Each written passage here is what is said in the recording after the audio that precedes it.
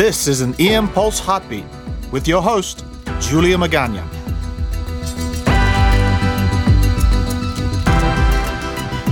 Welcome back and Happy New Year. I hope you had a wonderful holiday season. I know I did, even if I was around working for some parts of it.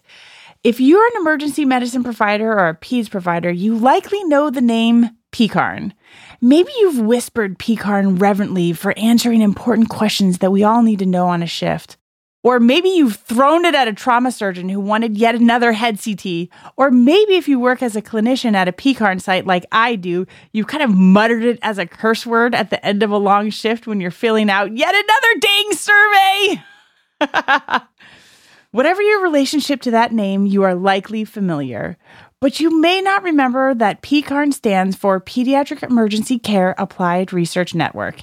This powerhouse was actually the first federally funded PEDS emergency medicine research network in the U.S., and it generates quality studies like nobody's business. While I may mutter PCARN at the end of a swing shift, I actually did come to UC Davis in part because I believed in the PCARN machine, and I wanted to help out in any way that I could. We have reviewed 3 landmark PCARN studies since EM Pulse started. For example, hot off the press, infant fever rule, DKA, it's not about the fluids, and a cool tool, which was a TBI shared decision tool. And in the next few months, we will discuss seizure management and talk about Pediatric Emergency Research Network, or PERN. So we thought this was a good time to really understand this powerhouse, the machine of PCARN that is affecting us from shift to shift. What is the history? Why is this important? And what is the future of PCARN? To do this, I sat down with Dr. Nate Cooperman, who's a PEDS emergency medicine clinician and chair of emergency medicine here at UC Davis. Dr. Cooperman has been involved in PCARN since its inception in 2001, and he's still a key leader at PCARN.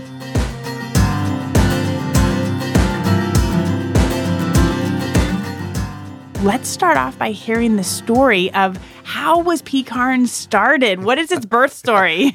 It's a long story. It goes way back to the 1700s. No, but I'll tell you, I'll just give you an abbreviated history.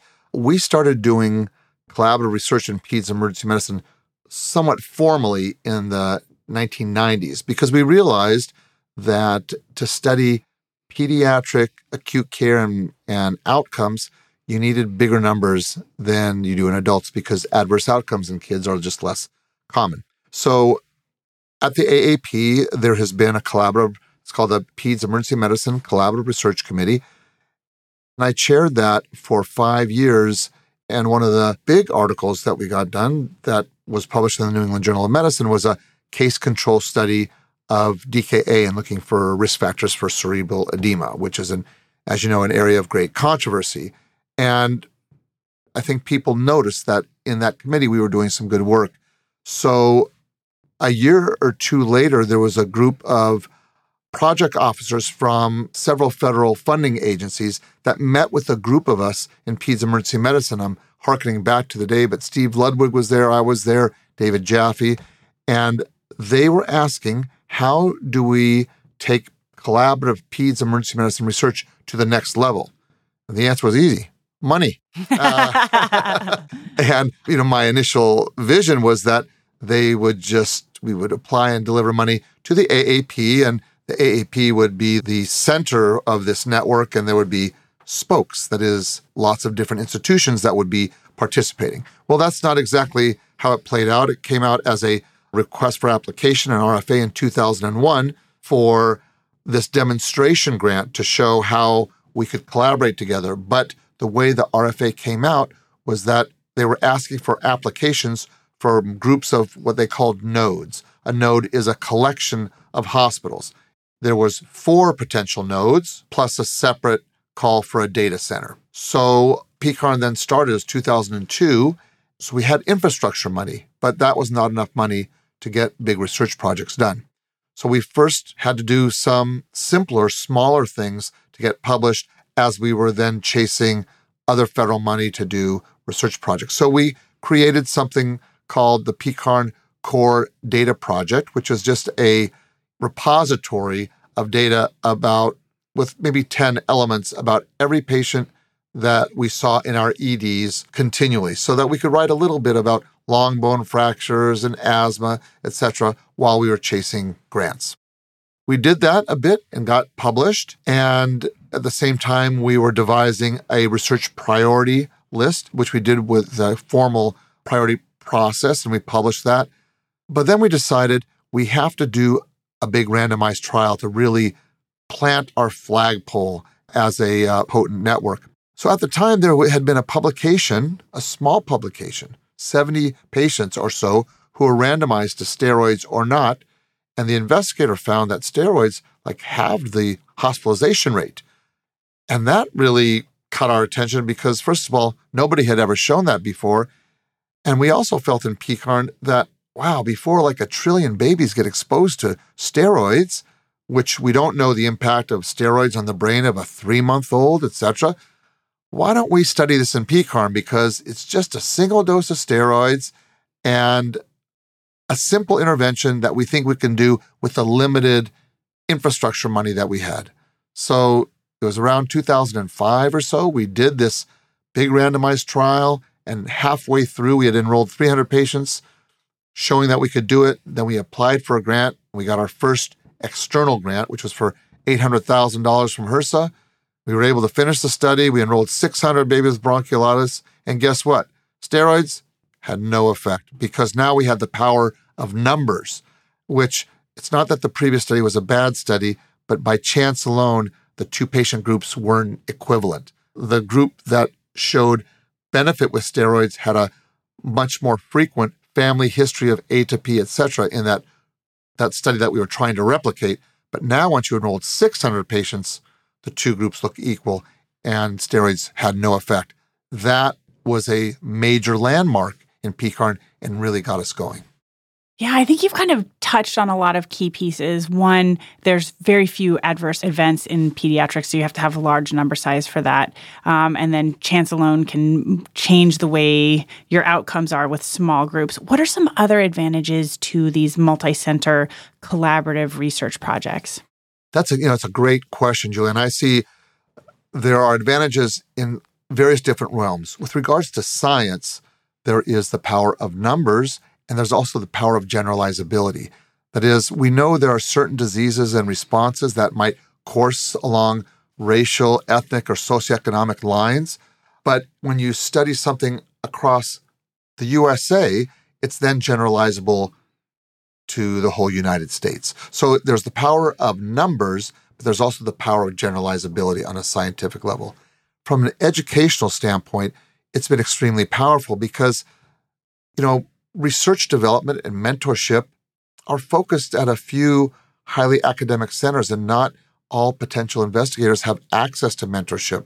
So PECARN has developed also as a research training ground where junior investigators are working with more senior investigators and statisticians, and there's been a tremendous amount of learning that has happened, so much so that now there are several studies ongoing in PECARN that are being done by former junior investigators that sort of went up through the PECARN system, shall we say, and have learned how to do big, impactful research. So those are 2 things that for me have been very important and very rewarding about PECARN. PECARN University? Yeah, PECARN University.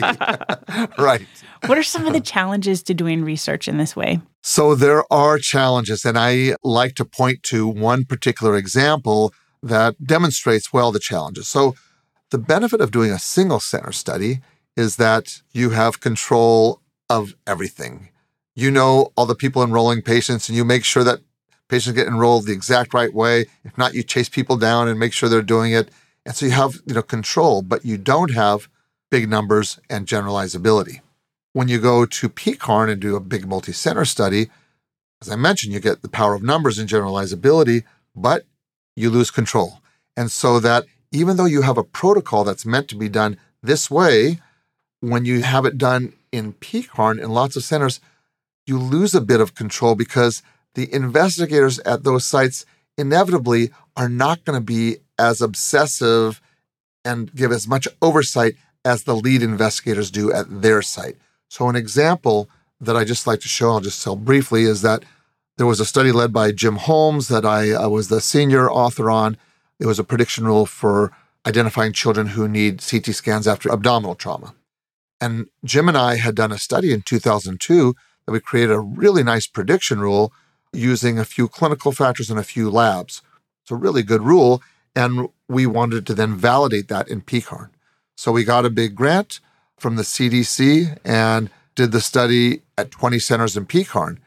And the great thing is that we got 12,000 patients enrolled, which was fabulous, wide sort of generalizability. The problem is that the laboratory tests that were in the original rule were frequently not being performed at the other sites. So that the ultimate rule that resulted from PCARN was a rule just of the history and physical examination, which is a very good rule, but it wasn't exactly what we wanted to validate. And one other thing that I'll say, this actually adds to the strength of the rule. So the rule worked really pretty well. It missed a total of 6 patients with our outcome of interest. But 4 of the 6 misses were just from one institution.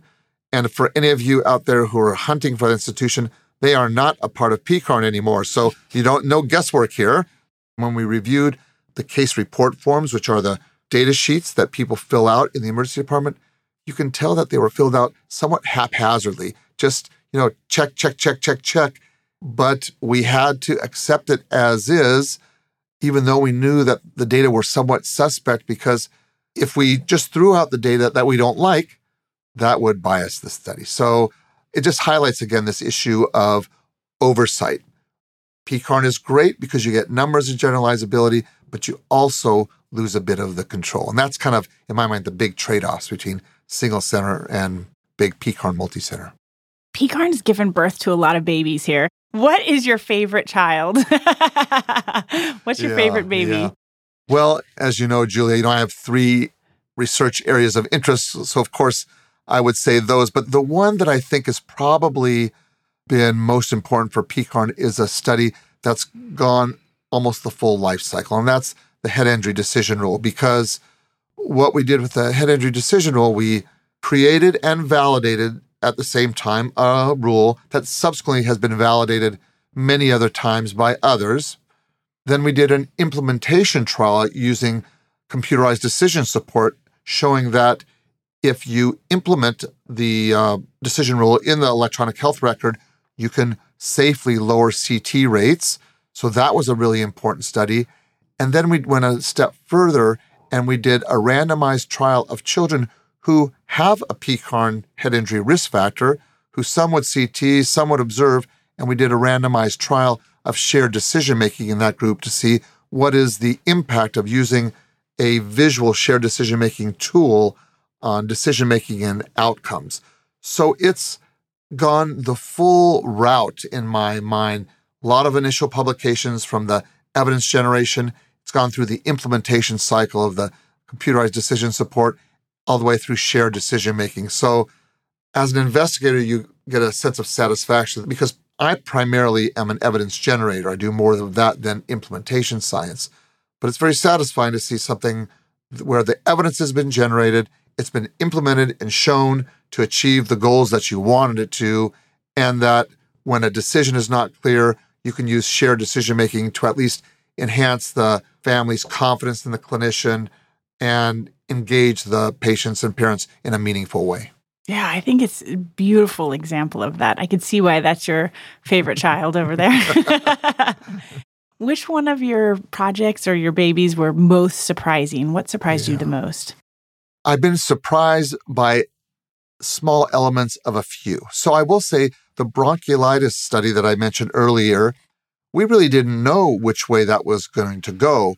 We anticipated the results that we had because no one else had showed this tremendous benefit of steroids.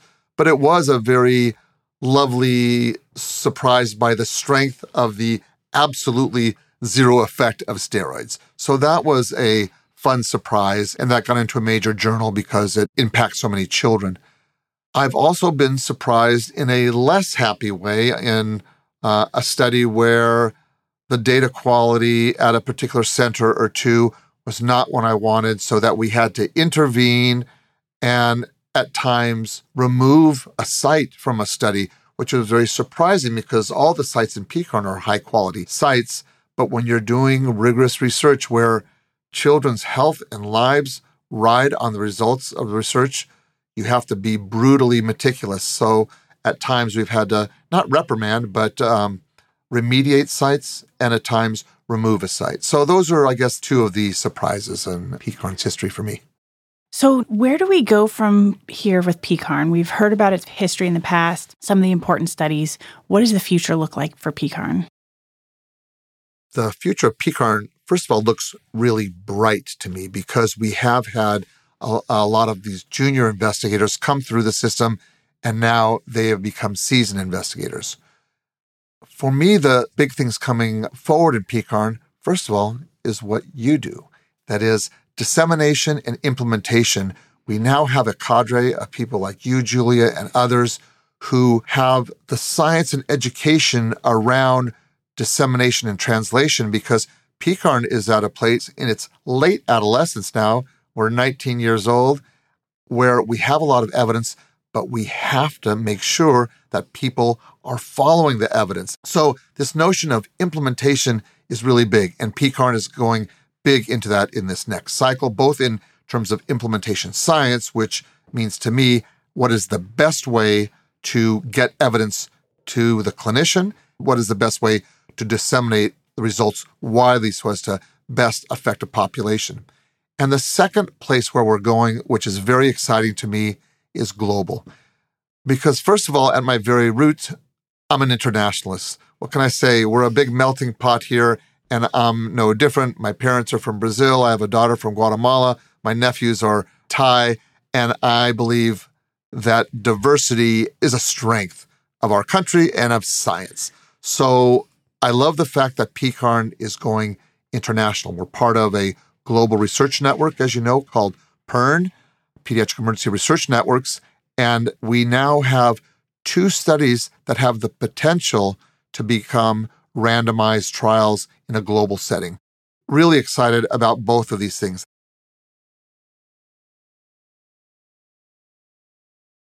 Thanks, Nate, for sharing that. I do think it's important that we have a little background on where our evidence is coming from and why. Okay, all you clinicians out there, Nate says that we have a lot of evidence, but we need to get it into the hands of our clinicians. So we want to hear from you. What is the best way investigators can get the evidence into your hands? How do you keep up with the onslaught of data being generated? Is it lectures and conferences, tweets, podcasts, friends? Let us know on social media at EM Pulse Podcast. And if you want to keep up with all of PCARN's publications, check out Academic Life in Emergency Medicine's cool app called P3. This app is a living catalog of PCARN publications, which is updated as they publish and boils it down to what you need to know on a shift. You will find a link to that in our show notes. Thanks to everyone for listening, and see you soon for an entertaining review of our year.